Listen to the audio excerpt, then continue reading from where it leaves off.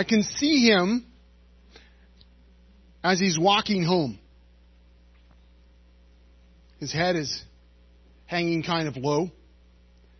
It's been a long, frustrating day.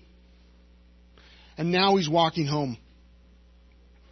Everywhere he went, no one was willing to hire him. In fact, by the end of the day, people weren't even willing to look him in the eye anymore. It wasn't that he didn't do good work. He was a superb craftsman.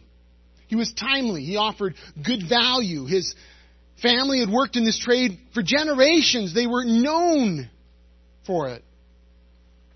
Now, something else was going on, and he thought by the end of the day that he knew what it was. You see, last month, at a feast, something had clicked. He'd seen it coming, but when it happened, it was almost surreal. Everyone in his trade group had been asked to troop up to the front of the room and together declare Caesar as Lord and God, pinching a little bit of incense while everyone spoke the words of worship. And around the edge of the room, there were some of the local religious leaders who were really fanatical about Caesar, and they kind of hovered, watching. When his group rose to worship, he couldn't do it. He remained seated, looking down at his empty plate. Everyone else went up. Everyone else pinched the incense. Everyone spoke the words, Caesar Domitian Dominus et Deus, which means Caesar Domitian, Lord and God. It only took a moment, and then the evening just went on as before. But something had changed that night. And as the weeks passed, his work started drying up. They let him complete the projects he was already involved in. But when he sought more contracts, he started hitting a wall. Suddenly, no one was hiring. Or when they were, lesser craftsmen seemed to be able to outbid him with little or no explanation, but he knew what it was. He knew what had happened. See, he was a follower of Jesus. And everyone knew that, but it was now his refusal to worship the emperor as Lord and God that was now sitting at the root of his current troubles. All he would have had to do that day was pinch some incense, you see. Just say the words. He didn't have to mean them. In fact, half the guys that trooped up there didn't mean them. That's all he would have had to do, but he couldn't do it because Caesar wasn't Lord and God. Jesus was. Caesar wasn't the Savior of the world, which he claimed and proclaimed to be. Jesus was the Savior of the world. Caesar wasn't the divine Son of God. Only Jesus was. This renewed worship program of Caesar, which was now being demanded, being required, was bringing everything to a head. And he was going to suffer for his loyalty to Jesus. He knew it. He would suffer. His family would suffer. His brothers and sisters in Christ would suffer. The church would suffer. Why? Because only Jesus is worthy of worship. Only He is worthy of our devotion. And as he sat there at the end of that afternoon, he heard the question being asked. It was being asked all over. Everywhere you looked at the images, the statues, the pressure, everything was asking the question, who will you worship? And he could feel the weight of that question. Would we worship the emperor alongside Jesus so we could sort of get on with life? Or would we worship Jesus only and suffer the consequences of that exclusive allegiance? It really wasn't a choice. He knew that. Whatever the cost, whatever the consequences, he knew that Jesus was going to bring them through. Because only Jesus is worthy of our worship. So he got himself up. He dusted off his cloak and he headed home. There was hope in his heart, even though he knew the days ahead were going to be dark. This was a war, after all. This is what John, in that letter he sent around, that crazy vision, that's what he was trying to tell us. He was showing us that this is a war about worship, that it was all coming down to this. Well, he thought to himself. The beast could rage and flail all he wanted. But with the Spirit in us and with Jesus leading us, he knew there were better days ahead, better days beyond the darkness. And with that in his heart, he hurried home. Today's Revelation passage is all about worship. The question who we will worship is going to be posed to us. It is posed today. Just as it was posed back then, and I would argue it's the most important question that we'll ever answer. And we answer it with our lives.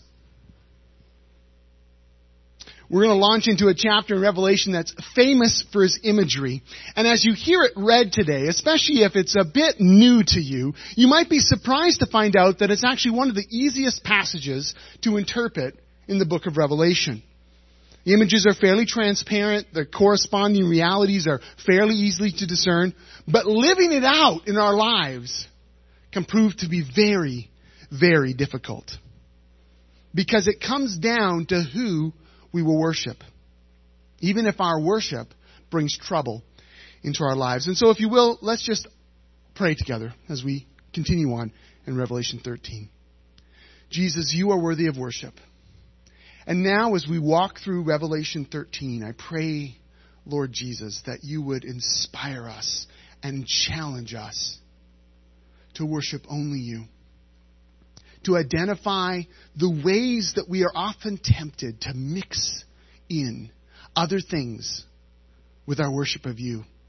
And that we would come out from this morning's gathering more committed to exclusive loyalty to only you. In your name we pray. Amen.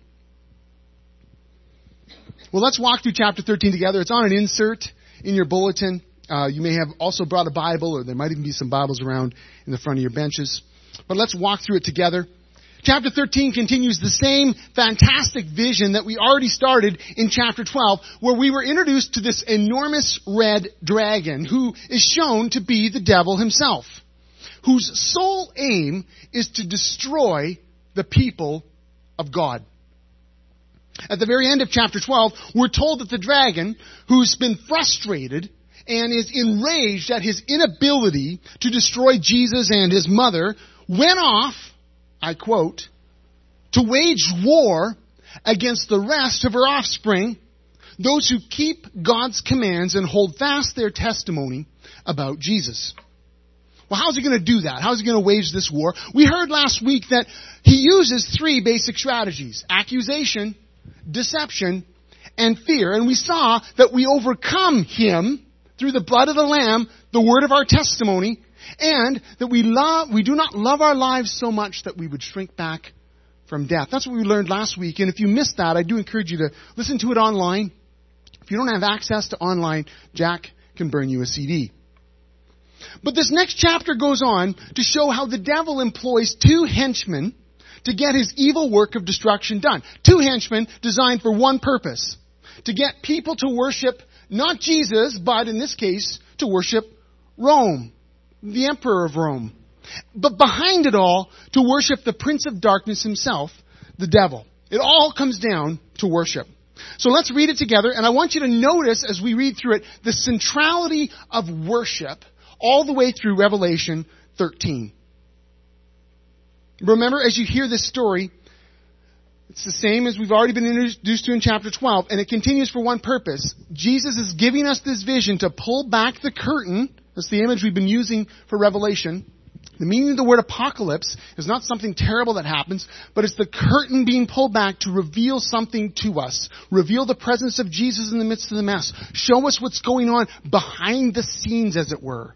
And this vision pulls back the curtain so that Christians can see what is really going on behind all the pressure to compromise in order to help them be faithful to Jesus. That's why this curtain is being pulled back. So, Revelation 13. The dragon stood on the shore of the sea. This is the same dragon we already saw. And then we are introduced to the two henchmen. Two beasts, and they're fashioned on two primary beasts that often represent monsters of chaos in the Old Testament. Leviathan from the sea and Behemoth from the land. That's what they're based on, roughly. So the first beast. I saw a beast coming out of the sea. It had 10 horns and 7 heads with 10 crowns on its horns. And on each head was a blasphemous name. The beast I saw resembled a leopard, but had feet like those of a bear and a mouth like that of a lion. The dragon gave the beast his power and his throne and great authority. One of the heads of the beast seemed to have had a fatal wound, but the fatal wound had been healed. The whole world was filled with wonder and followed the beast. People worshipped the dragon because he'd given authority to the beast. And they also worshipped the beast and asked, who is like the beast? Who can war against it? The beast was given a mouth to utter proud words and blasphemies and to exercise its authority for 42 months. It opened its mouth to blaspheme God and to slander his name and his dwelling place and those who live in heaven. It was given power to wage war against God's holy people and to conquer them. And it was given authority over every tribe, people, language, and nation. All inhabitants of the earth will worship the beast, all whose names have not been written in the Lamb's book of life, the Lamb who was slain from the creation of the world. Whoever has ears, let them hear. If anyone is to go into captivity they will go. If anyone is to be killed with the sword they will be killed. This calls for patient endurance and faithfulness on the part of God's people. Let's stop there for now. Did you hear that clue right at the end of this section? It's like saying, Christians, take note. You're going to have to endure this beast's blasphemy and violence. You need to endure and be faithful. Well, in order to make sense of this fantastic beast, right? Pretty strange stuff. Let me rattle through a few things. And I respect the fact that I'm going to give you a bunch of information here. Some of you may think, wow, too much info. Some of you are going to think, not nearly enough. I have arguments. Some of you are going to have different, well, let me rattle off a few things and see if we can pull it together.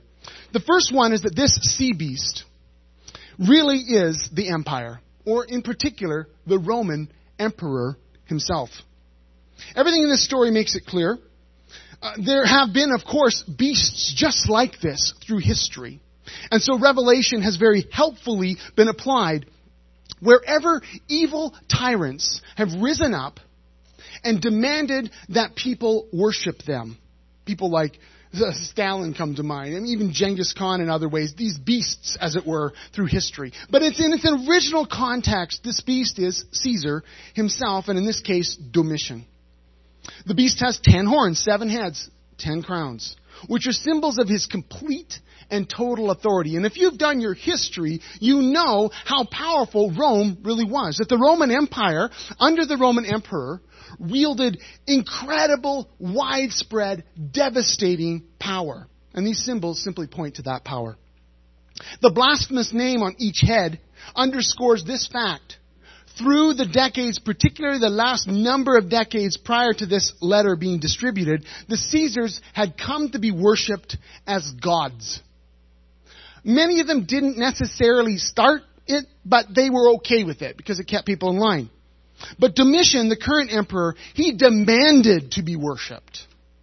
He called himself Lord and God. He proclaimed himself the Savior of the world, the divine Son of God. And people were required to worship him.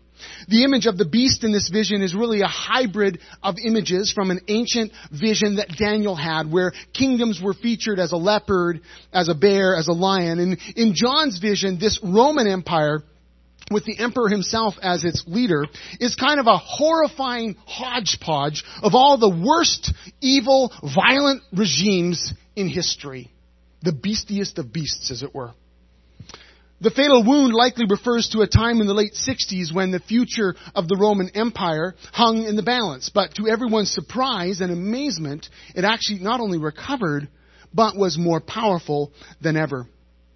Why is Jesus doing this? Jesus wants these Christians to know that the dragon, the devil himself, is using the state, using the emperor to wage his war against the church. He wants them to understand that behind all the persecution that they were just beginning to really experience, that behind all the pressure they were receiving, the social pressure, the pressure from their local trade guilds, the pressure from their family, the pressure from all the various temples around, all this pressure to compromise, to mix in their worship of Jesus with the worship of other things. Behind it all stood the dragon himself. And this was his strategy, to wage war against the people of God. As is pictured in this vision, everyone worshipped the beast. Everyone stood in awe of Rome and her emperor. Everyone stood there and said, "Who is like the beast?" So the first beast represents Rome, specifically the Roman emperor. But let's move on, because that's only the first henchman of the dragon. There's one more that comes into play. And this beast, the second beast, is dedicated to the worship of the first beast. Here it is, beast number 2. Verse 11, "Then I saw a second beast coming out of the earth. It had 2 horns like a lamb, but it spoke like a dragon. It exercised all the authority of the first beast on its behalf and made the earth and its inhabitants worship the first beast, whose fatal wound had been healed.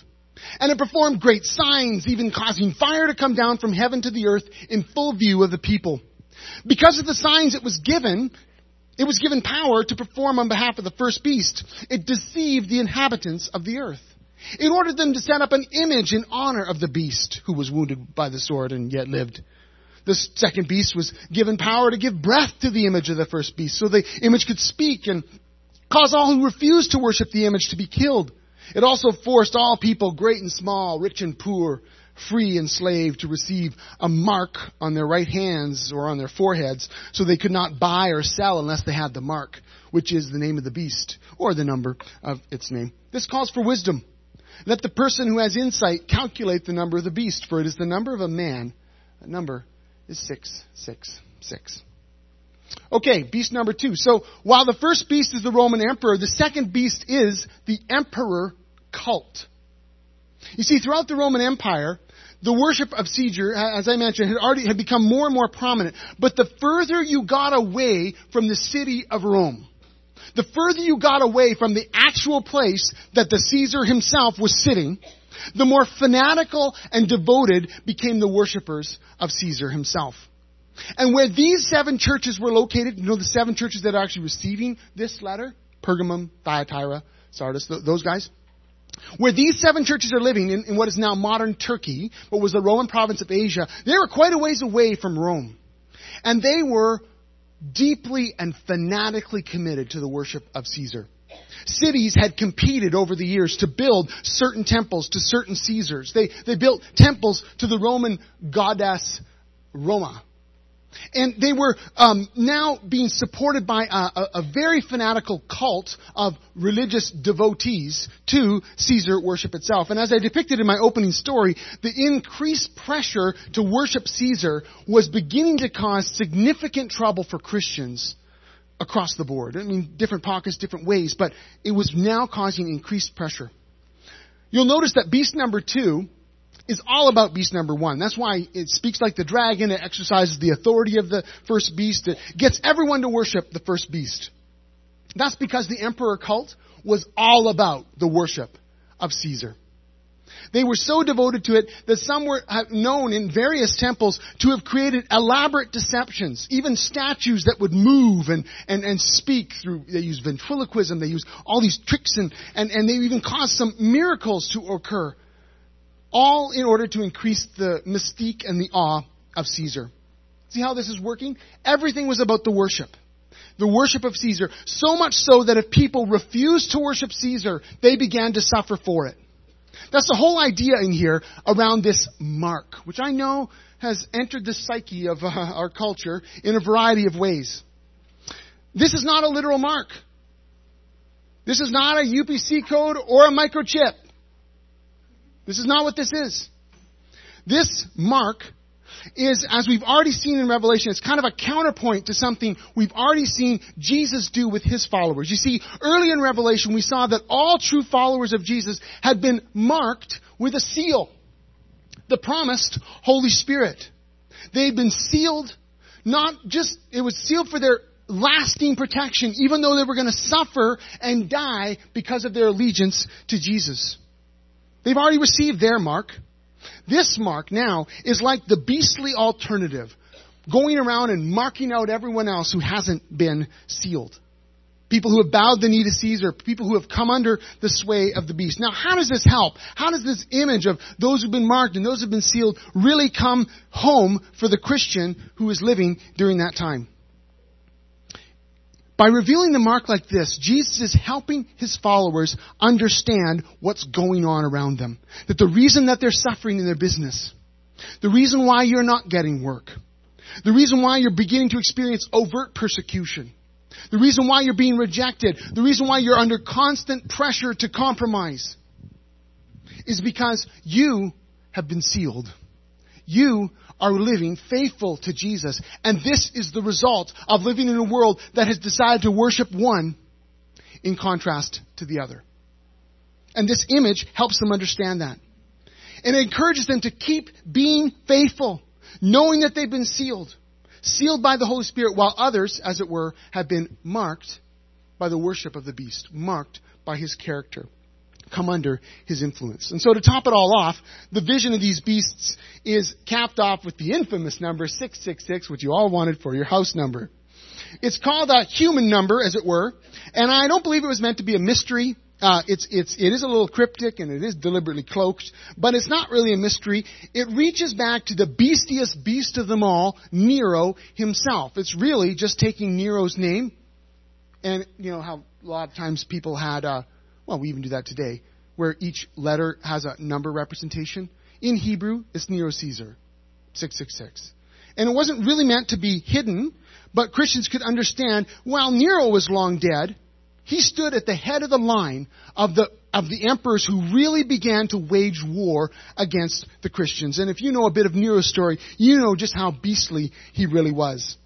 Jesus wants people to know that what they're dealing with now in the current emperor is really the same spirit as Nero himself. You see, when the people had received this letter, a lot of them hadn't yet experienced overt bloodshed, as it were.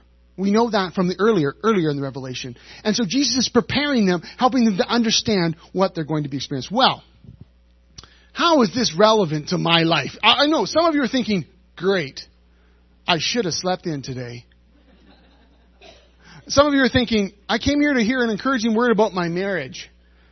And I learned about two beasts. And, okay, I'll stop the comment right there, because there was a joke coming and I shouldn't do that. Okay, so what do we do with this, right? Like, how does this apply to our lives? Like, how are we going to leave today and think that was uplifting or encouraging or challenging? Well, I took some extra time to explain what was going on in the original context of Revelation 13, because I know how confusing this has been for some of us. I don't believe it was meant to be confusing. I don't think it held a lot of mystery, maybe no mystery at all, for the original Christians who received this vision. You see, the world they were living in, they could look around and see images of Caesar, images of other gods everywhere they looked. They knew good and well who the beast was. They lived under the shadow of dragon-manipulated politics and religion every day of their lives.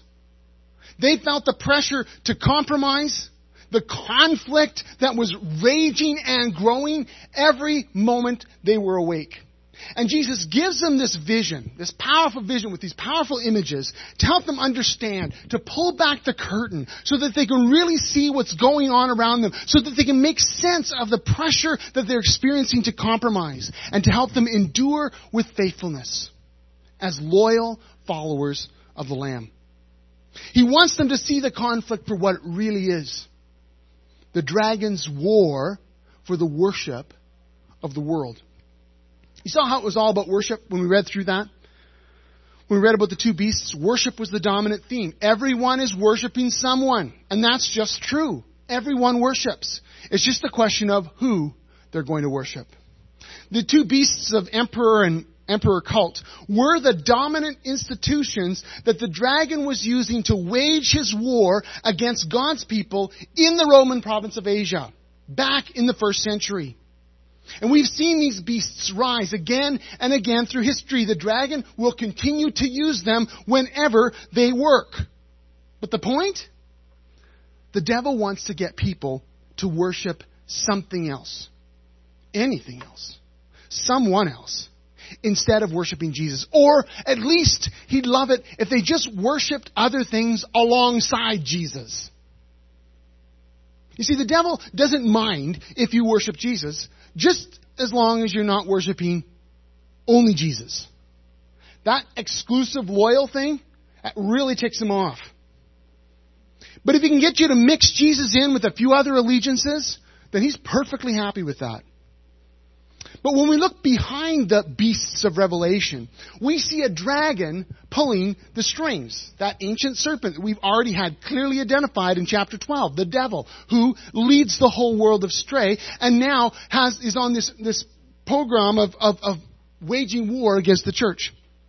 But here's the question for us this morning. Are the twin beasts of state and religion the only two henchmen on the dragon's payroll? No, they're not. Like I said, he'll use them when they work. But his goal, it's worship. This is a worship war. And the dragon cares very little for how it's done, as long as people worship something or something other than Jesus alone. He wants to see us compromised. He wants to see the church mixed up. He wants to see people worshiping after anything other than the one who will bring them life, Jesus himself. So the question I had to ask myself as I wrestled through this passage was, what are the beasts that Satan is currently using today? What are the beasts that he might be using today to challenge us, to mix up our worship? Well, after some prayer and reflection, I'd like to suggest two of them. First, he uses the beast of comfort. And I looked, and I saw a beast rising up from the couch. And he had in his right hand a beverage filled with all the good things that everyone was striving for. He had upon his sculpted head a pair of expensive sunglasses, and he smelled faintly of money. And he went forth in style, and the whole world raved after him, longing to look like him, longing to be just like him. And wherever he went, he cried out in the voice like a Kardashian, "Come to me and take your ease. Don't do anything that doesn't feel good to you. Don't strain yourself. You deserve everything good." And the world fell to their knees and worshipped him. Now, maybe you don't give a rip for the Kardashians, and you haven't really bought into the celebrity culture of our times, but I want you to hear this clearly. Every one of us lives under the cultural power of the beast of comfort. We're told every time we turn around, by every marketer out there, every institution that we're part of, by lots of our friends, that we deserve comfort.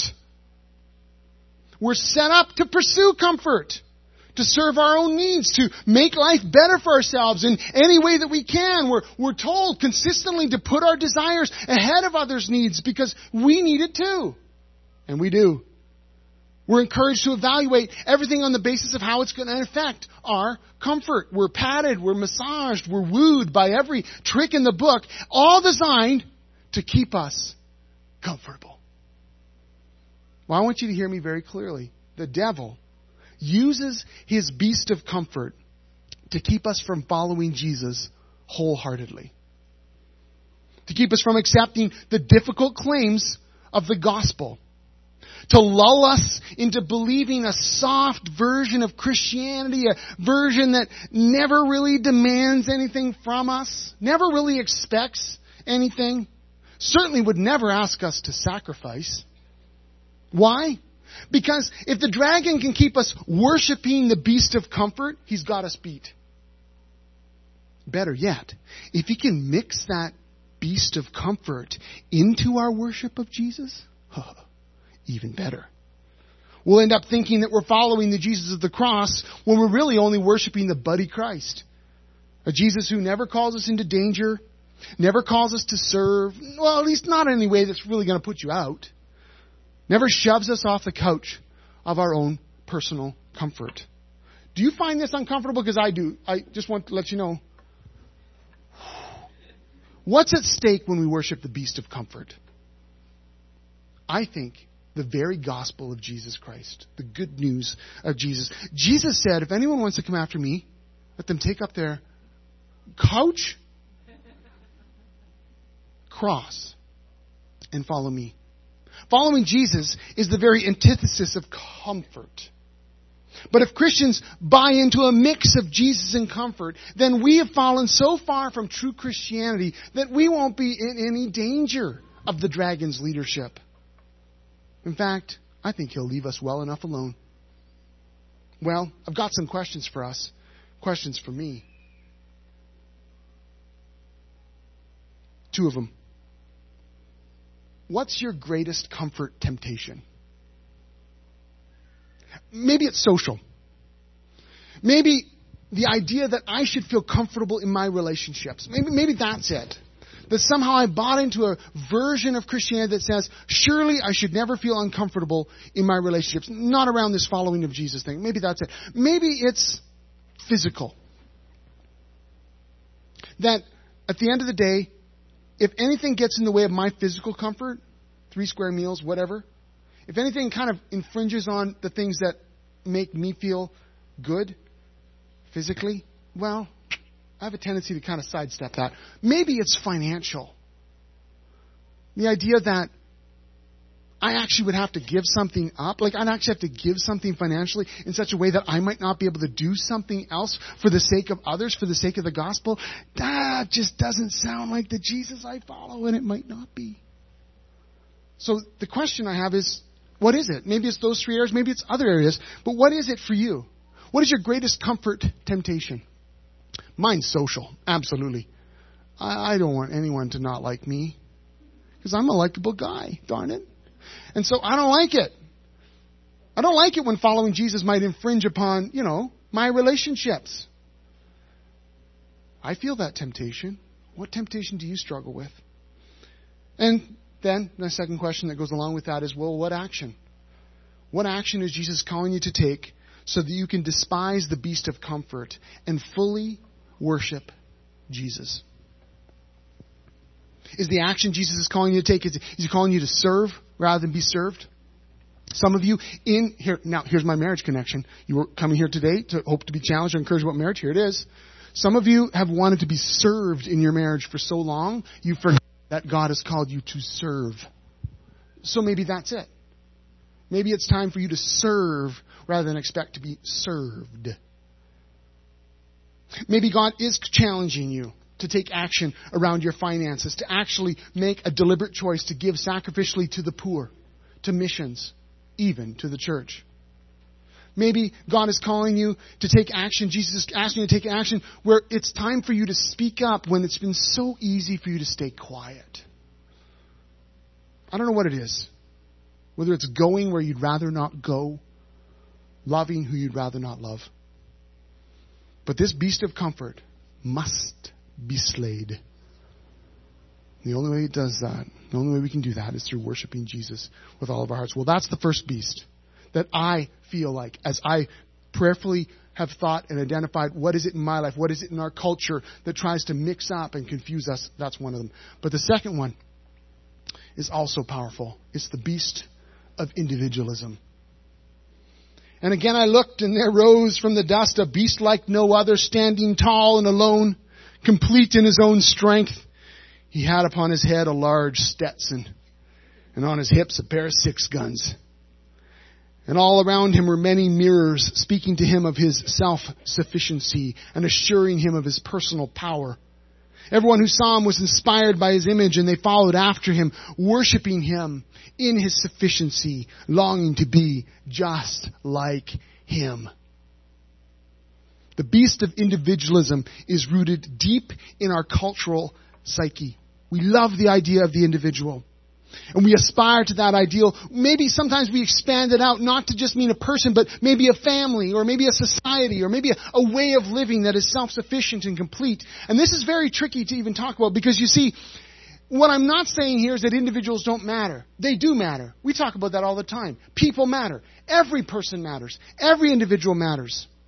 But what the beast of individualism does is say that you matter and no one else does.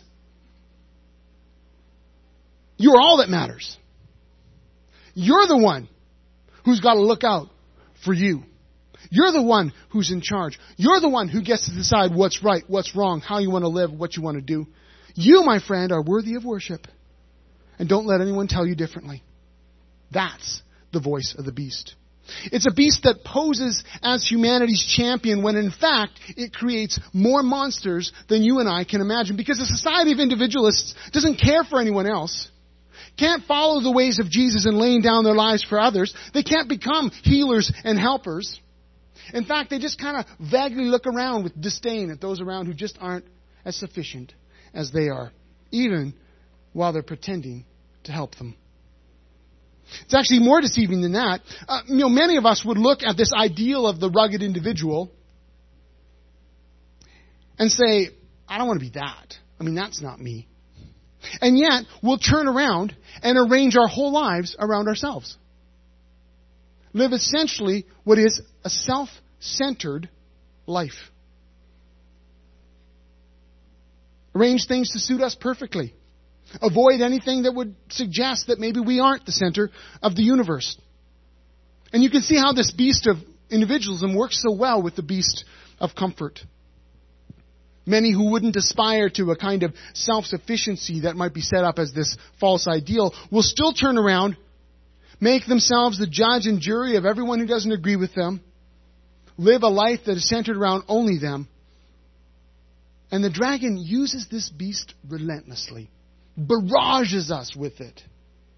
Because if he can get people to worship their own image, he's got them locked. And if he can get us as Christians to mix in worship of ourselves alongside the worship of Jesus, then we're doomed. And we'd never put it that way. We wouldn't fall for something that obvious. But when we evaluate our spiritual journey continually based on how it suits us best, what we like, our preferences, what really is my thing, and look down on everyone else, when we judge others who don't match our expectations, when we do anything like that, we bow essentially before the beast of individualism, all the while thinking we're worshiping Jesus. And the dragon loves that. So what's in danger here? What's at stake if we worship the beast of individualism? Well, I want to argue that it's the very family that Jesus created. The brothers and sisters of the church that he's called us into. When we worship the beast of individualism, we adopt a false view of Christianity that we can make it on our own, that our truth is greater, that we don't really need each other, not really. And so, I have a couple questions for us related to this one. The first is, do you follow Jesus in the company of others? Now, I'm not talking about just coming to church. You know how passionate I am about corporate worship. You know how significant I believe it is that we gather regularly to sing praises to God, to learn from God's Word, to fellowship with one another in a larger group. I believe it's critical and essential to your life, to our being the church God has called us to be. But we can trick ourselves because we file in here on Sunday morning, say hi to a few folks, sit down, enjoy some music, listen to a sermon, and leave, that we've just traveled with Jesus in the company of others. And we can miss out on what God is really calling us to do. And furthermore, the beast of individualism can stay firmly in place. Do you actually follow Jesus in the company of others? Are you getting shoulder to shoulder with one another and serving others in the name of Jesus? Are you opening up Scripture together and learning together? Are you praying for one another? Are there people in your life who can actually challenge your individualism? Are there people in your life who can actually call you out of your comfort zone? Or have you managed to eliminate all of them? Because I try to do that. Unless we travel in the company of others, committed to one another, the beast of individualism will stay firmly in place. So, my second question is, what action do you need to take to slay this beast and live exclusively loyal to Jesus? What is it? What do you need to do to actually step into the company of others? Maybe you do need to join a connect group. Maybe you need to call that friend and say, you know what? I need to meet more regular. I just need to have someone that I can talk to regularly about my life in Christ and what I'm hearing, the challenges. And I want you to speak into my life. I'm giving you permission to point out some of the areas in my life that have gone off the rails. Maybe that's what it is.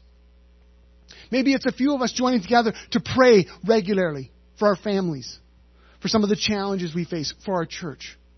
I don't know what it is, but I know that each one of us can take an action, if we're not taking one already, to join the company of others so that we can't inadvertently mix into our worship of Jesus the worship of the beast of individualism. The question is, who will we worship? That's the driving question behind Revelation 13. It's the driving question behind everything in our lives, in our church, in our families. We're in the middle of a worship war. And that's what this incredible vision shows us. Because remember, the devil doesn't care if we worship Jesus as long as we don't worship only Jesus.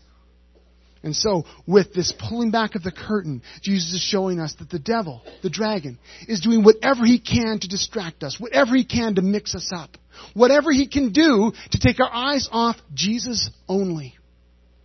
And so how do we wage that war? By worshiping Jesus. By responding to who he is. By letting him shine his light into our lives. To call us to exclusive loyalty to him. And reveal in our lives the various beasts that the dragon might be using to distract us and win us over. Maybe it's these two beasts. Maybe it's other ones. God will reveal that as we look fully at Jesus. Worshiping him alone. Saying, Jesus, whatever it takes, I want to be exclusively loyal to you, even if that causes trouble in my life. Because it will. That's who Jesus is calling us to be and to do as a church. Back in the day, the dragon was using the Roman emperor. Was using the emperor cult. That, I think, was a real challenge for those folks. And for today, for us, it's different. But all of us together are being called to worship Jesus. To follow him. Wherever you're at today, maybe you're already a follower of Jesus, and today you've heard a message that challenges you to evaluate the ways in which you have allowed some other things to be mixed in. Maybe you haven't decided to follow Jesus yet. Maybe you're just exploring. And what you've heard this morning is a challenge to evaluate who you are going to worship. Who you are going to follow. Because each one of us needs to answer this question. And we answer it with our lives. In response to today's message, we are going to worship. So the team is going to come and lead us in a song as we close today. Let me pray as they come. Jesus, you are worthy of our worship. And so today, we ask that you would reveal to us ways that we have lost or forgotten or missed what you are calling us to do and be. And if there's anything in our lives, Lord Jesus, that you are asking us to turn away from, I pray that you would reveal that to us now, even as we worship you. In your name we pray. Amen.